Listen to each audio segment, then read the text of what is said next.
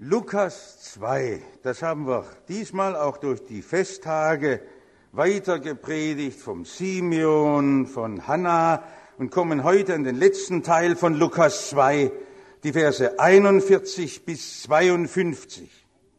Lukas 2, 41 bis 52.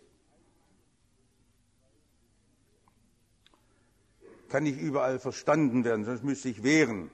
Manche sagen wieder, ich bin immer froh, wenn Sie vorsitzen, dort die ersten 5 Reihen sind mit der Induktionsschleife, wer einen Hörapparat hat, und dann weiter vor, das ist immer gut. Hinten unter der Empore ist es am schwierigsten, weil da am meisten Schall geschluckt wird. Freuen wir uns auch, wenn so viele da sind, aber dass Sie alle hören können. Lukas 2, 41 bis 52. Der zwölfjährige Jesus im Tempel und seine Eltern gingen alle Jahre nach Jerusalem zum Passafest. Und als Jesus 12 Jahre alt war, gingen sie hinauf nach dem Brauch des Festes. Jesus war also zum ersten Mal jetzt dabei. Und als die Tage vorüber waren und sie wieder nach Hause gingen, blieb der Knabe Jesus in Jerusalem und seine Eltern wussten es nicht. Sie meinten aber, er wäre unter den Gefährten und kamen eine Tagereise weit und suchten ihn unter den Verwandten und Bekannten. Und da sie ihn nicht fanden, gingen sie wieder nach Jerusalem und suchten ihn. Und es begab sich nach 3 Tagen, da fanden sie ihn im Tempel sitzen, mitten unter den Lehrern, wie er ihnen zuhörte und sie fragte. Und alle, die ihm zuhörten, verwunderten sich über seinen Verstand und seine Antworten. Und als sie ihn sahen, entsetzten sie sich, und seine Mutter sprach zu ihm: Mein Sohn, warum hast du uns das getan? Siehe, dein Vater und ich haben dich mit Schmerzen gesucht. Und Jesus sprach zu ihnen: Warum habt ihr mich gesucht? Wisst ihr nicht, dass ich sein muss in dem, was meines Vaters ist? Und sie verstanden das Wort nicht, das er zu ihnen sagte, und er ging hin mit ihnen hinab und kam nach Nazareth und war ihnen untertan. Und seine Mutter behielt alle diese Worte in ihrem Herzen. Und Jesus nahm zu an Weisheit, Alter und Gnade bei Gott und den Menschen. Das ist ein Albtraum für alle Eltern. Uns ist im letzten Jahr passiert, als wir mit 7 Enkeln in die Wilhelma gingen, immer wieder eins verloren hatten, mitten im Trubel. Und da waren noch viel, viel mehr Menschen als im Zoo. Vielleicht 100.000 Leute drängten sich dort in Jerusalem beim Fest. Und da schießen ja einem Gedanken durch den Kopf. Was mag auch passiert sein? Können Sie sich's ausmalen, was ein 12-Jähriger alles anstellen kann? Wo ist er? Was macht er? Oder ist er gekidnappt heute, in die Hände von Kinderschändern gefallen oder so? Oder ist was passiert? In welchem Hospital liegt er? Ich kenne doch Ihre Stimmen, wie Sie alle gleich in panischem Schrecken rufen. Sehr schön, dass Sie für Ihre Kinder sorgen.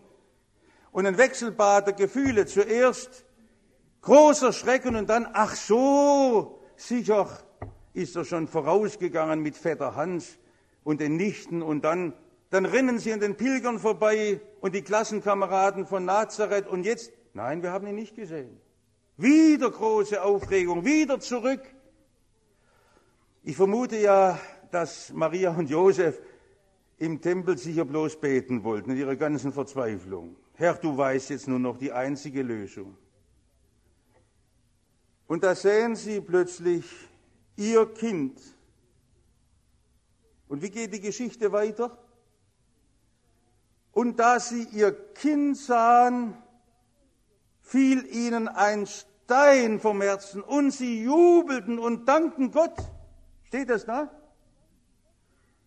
Steht da? Sie entsetzten sich. Verstehen Sie das? Sie entsetzten sich. Ich möchte Sie immer bitten, beim Bibellesen auf das zu achten, was Sie nicht verstehen. Die Bibel ist nicht etwas, was in Ihre Gedanken sich nahtlos einfügt, sondern etwas, was Ihre Gedanken sprengt, was gegen den Strich Ihres Denkens geht. Das Wort Gottes ist anders als Menschengedanken. Nicht, dass Sie da erst meinen, wenn die großen Fragen des Zweifels und des Unglaubens vielleicht beginnen. Nein, dauernd müssen Sie darauf achten, sonst wird's Bibellesen langweilig. Das Wort Gottes sprengt Ihre Gedanken. Das Wort Gottes ist anders, als Sie erwarten und meinen.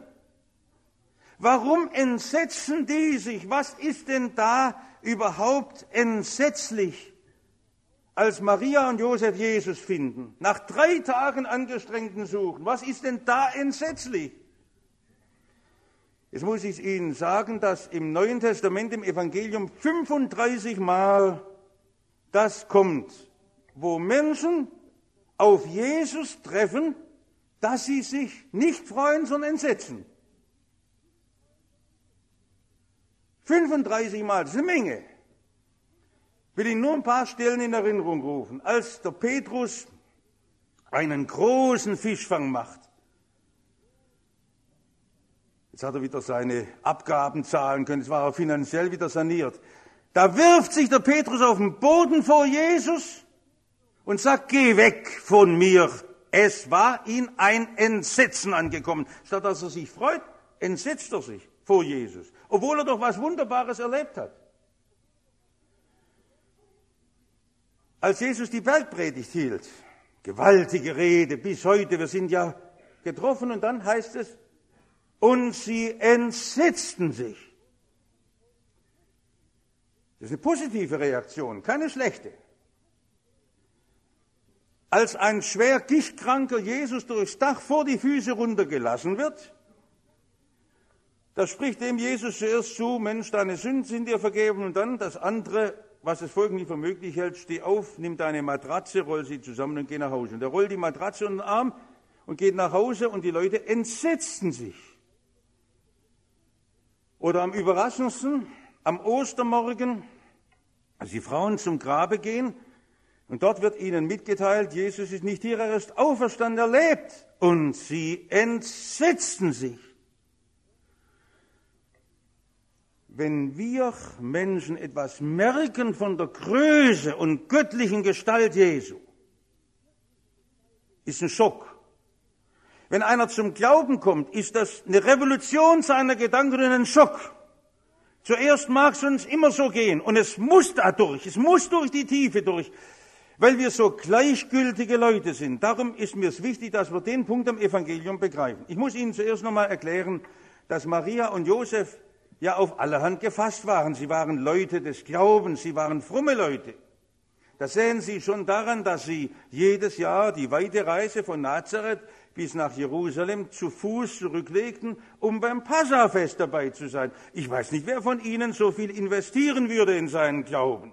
Und die haben Opfer gebracht, und der Josef war ja Bauhandwerker und hat bestimmt nicht viel verdient. Es war auch ein finanzielles Opfer. Aber er hat gesagt, Maria, das ist uns die Sache Gottes wert. Das sind Leute, die Gott über alles lieben. Und was hat sie dort unten angezogen im Tempel? Das Passafest. Wenn 100.000 Pilger zusammenkamen, können Sie sich vorstellen, wie viele Lämmer dort oben im Tempel geschlachtet wurden. Teile dieser Lämmer wurden dann verbrannt. Jedenfalls die Kenner der Geschichte Israels sagen immer, wahrscheinlich lag während dem ganzen Passa ein ganz dunkle, schwarze Wolke über Jerusalem von diesen Opferdämpfen. Und das war eine schreckliche Erinnerung an die Last der Sünde, die über der Welt liegt. Äußerlich war das gar kein schönes Fest. Aber die Erinnerung an den Auszug aus Ägypten, Gott holt uns heraus aus einer Welt des Todes. Wir leben das Wunder unseres Lebens. Das wollten Maria und Josef erleben. Da waren sie in der großen Festversammlung, da sangen sie die Psalmen, da jubelten sie ihrem Gott zu. Und da wussten sie, wir sind arme, sündige Menschen und wir können nicht vor Gott unser Leben lösen. Und dann gingen sie wieder nach Hause zurück. Und Jesus blieb dort. Was hat denn sie jetzt so entsetzt, als Jesus im Tempel blieb? Sie wollten Gott auch dienen, aber diese Totalhingabe, wie dieses Kind im Alter von 12 Jahren Gott dient, oder war es die Größe Jesu, die Antworten, die Jesus gibt, die Weisheit, die aus ihm redete? Ist doch ganz klar, in dem Augenblick erkannten sie etwas von der ungeheuren Majestät von Jesus, dem Gottessohn. Sie haben ja bestimmt auch schon x-mal gelesen und gehört, dass es heute, ja schon seit einigen Jahrhunderten, eine Menge Leute gibt, die also behaupten, Jesus hätte sich nicht als den Gottessohn betrachtet, sondern das hätten ihm erst später Gemeindeglieder angedichtet. Jesus ist ein ganz normaler Mann aus Nazareth gewesen. Und sehen Sie, die ganze Geschichte wird sinnlos. Die größten Teile des Evangeliums haben keinen Sinn mehr, wenn Sie das aus Ihrem Kopf interpretieren. Steht genau das Gegenteil da. Die Maria ahnt etwas von der Göttlichkeit Jesu. Und das ist mir so wichtig in den Weihnachtstagen, wenn wir da feiern und ein Kind ist geboren, geht doch darum, der ewige Gott wird Mensch in seinem Sohn und dieser Jesus ist das Ebenbild des ewigen Gottes, nicht an den äußeren Körpermerkmalen, was ganz anderes. Die Weisheit, die aus ihm redet, das, was er wirkt und das, was er tut. Und da blitzt es zum ersten Mal auf. Ja, nur dort. 18 Jahre lang war dann wieder nichts. Ich habe heute meine Predigt überschrieben von der Demut Jesu, wie das Jesus alles verbirgt und seinen Eltern untertan wird, wie er nach Nazareth zurückgeht, in dieses kleine Haus, in das Wirken dort.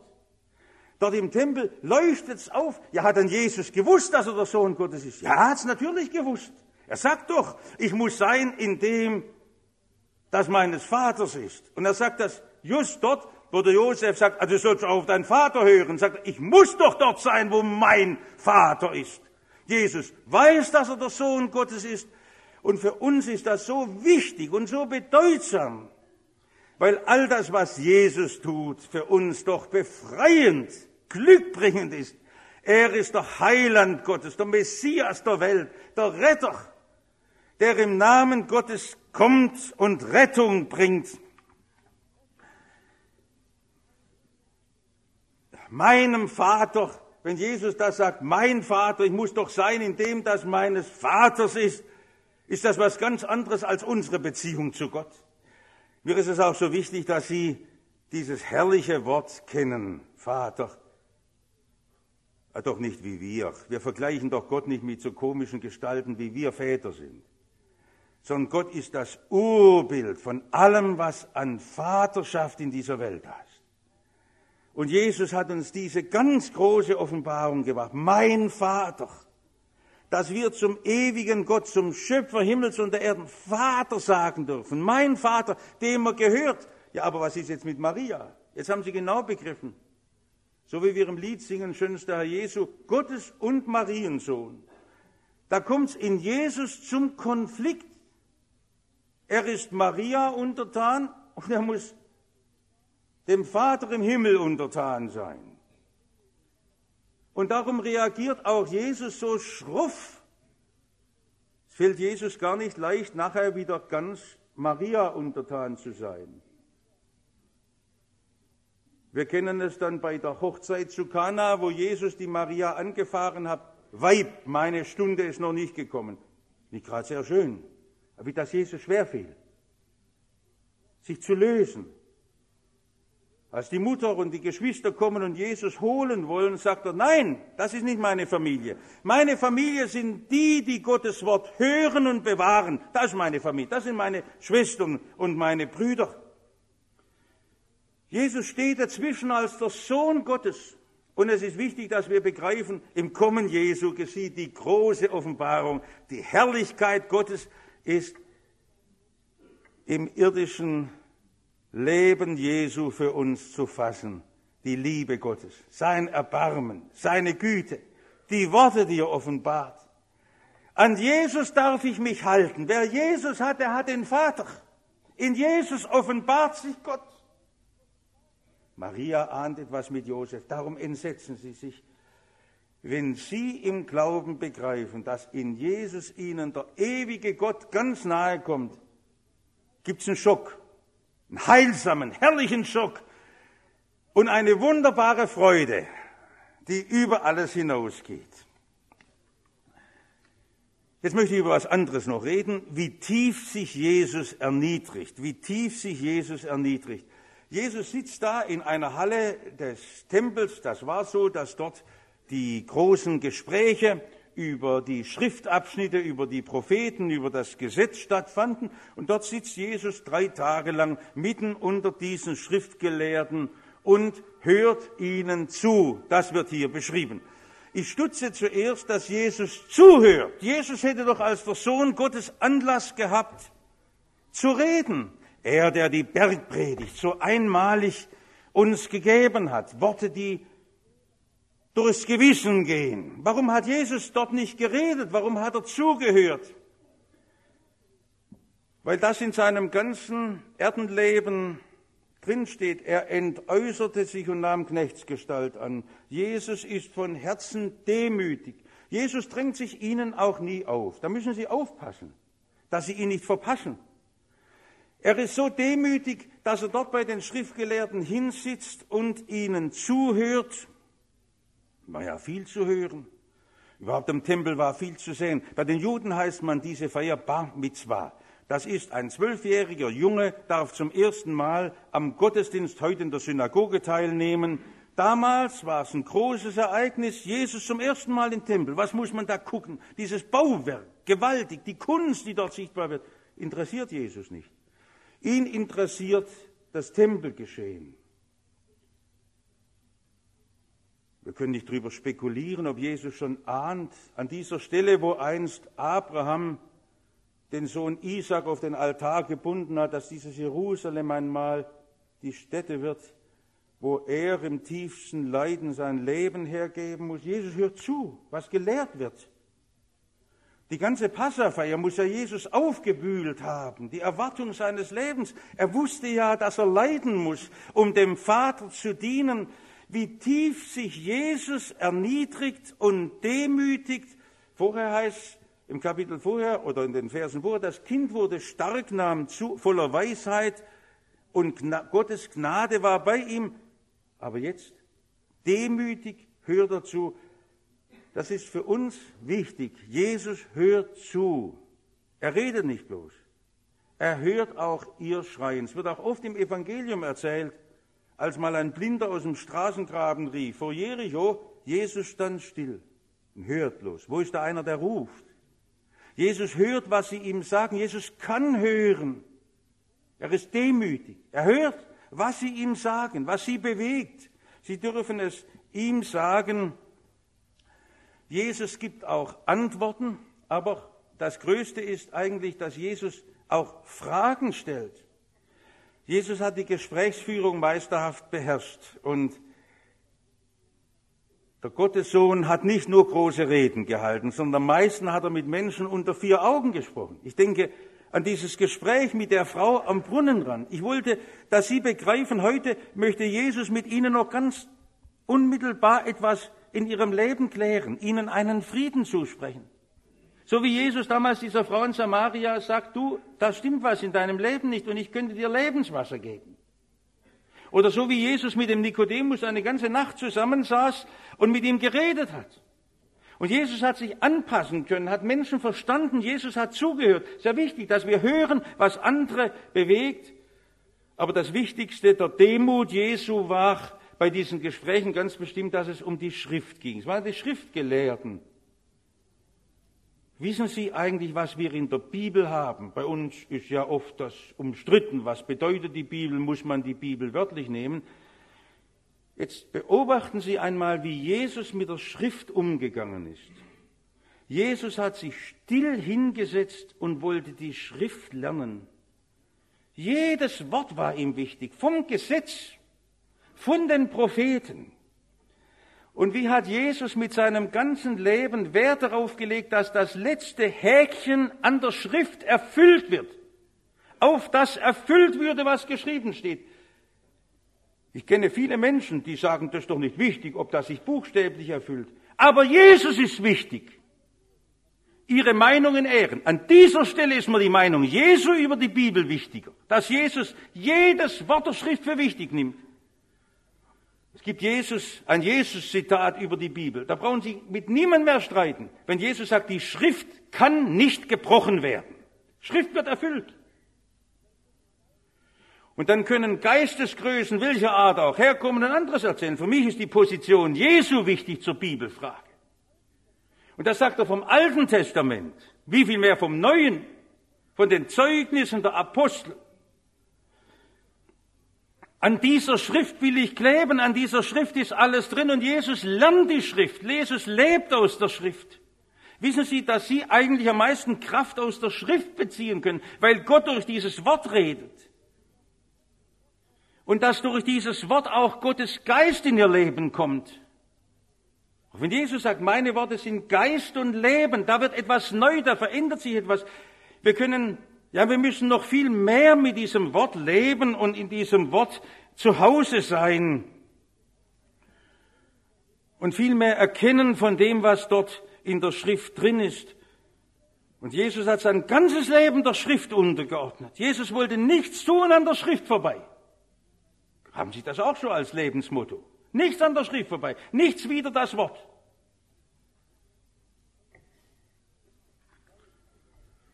Herrlich, dass wir das Wort haben. Gott hat uns eine Hilfe gegeben.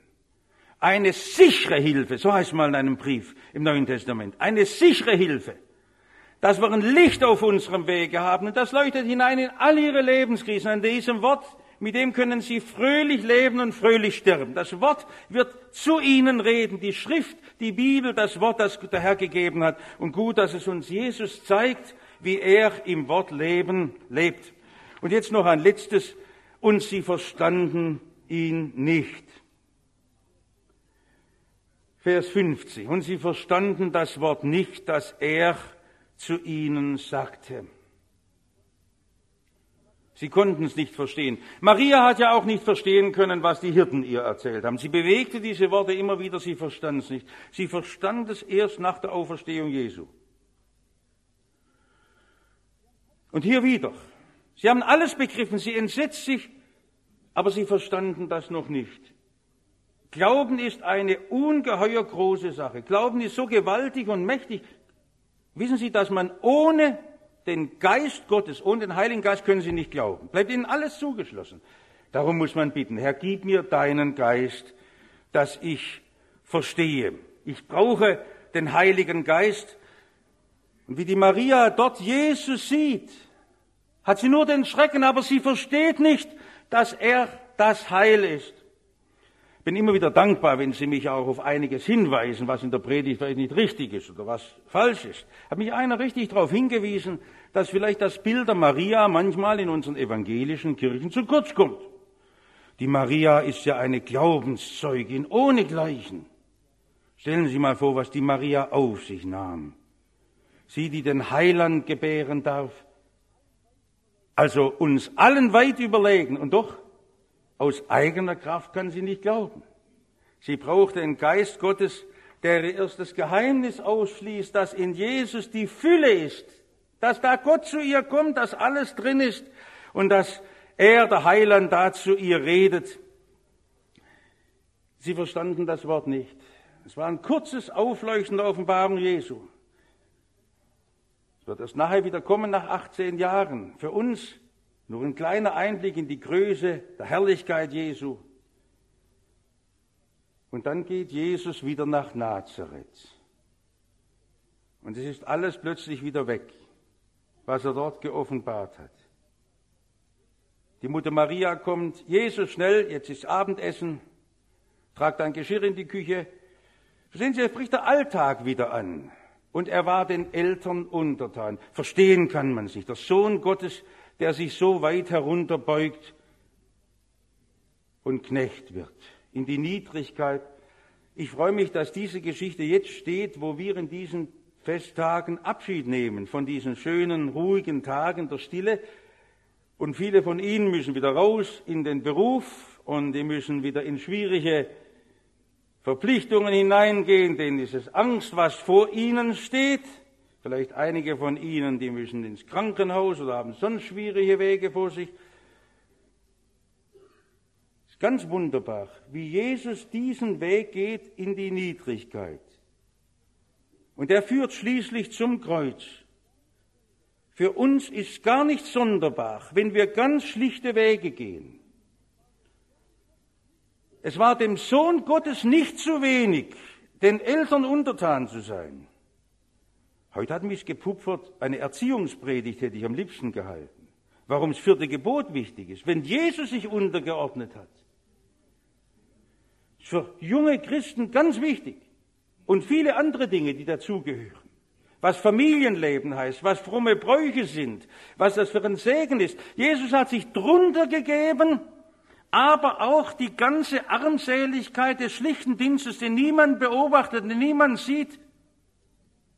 Und dort hat sich die Herrlichkeit des Gottessohnes vollendet in der Alltäglichkeit seines Dienstes. Für mich ist es eine ganz große Hilfe. Für unsere irdischen Aufgaben und Verpflichtungen, die wir haben. Selbst wenn es ins Leiden geht, dann kann Gott daraus seinen Sieg machen. Es ist gar nicht wichtig, was es aus unserem Kopf bedeutet, was wir meinen und denken. Und so geht Jesus den Weg nach Nazareth. Im wunderbaren Lukas-Kommentar von Gerhard Meyer, da steht ein Satz drin: Wo Gott an der Spitze steht, da kann man Menschen dienen. Super. Wo Gott an der Spitze steht, da kann man Menschen dienen. Wird ja oft so ein Gegensatz konstruiert, als ob es darum geht, ob wir Gott dienen oder den Menschen dienen. Ich bin überzeugt, nur wer vor Gott die Knie beugt, kann richtig den Menschen dienen. So wie es Jesus, der Sohn Gottes, macht. Der die Ehre des Vaters sucht, der nichts am Wort abbricht. Gerade der weiß, dass es wichtig ist, gib, dass ich rede stets, womit ich kann bestehen. Lass kein unnützes Wort aus meinem Munde gehen.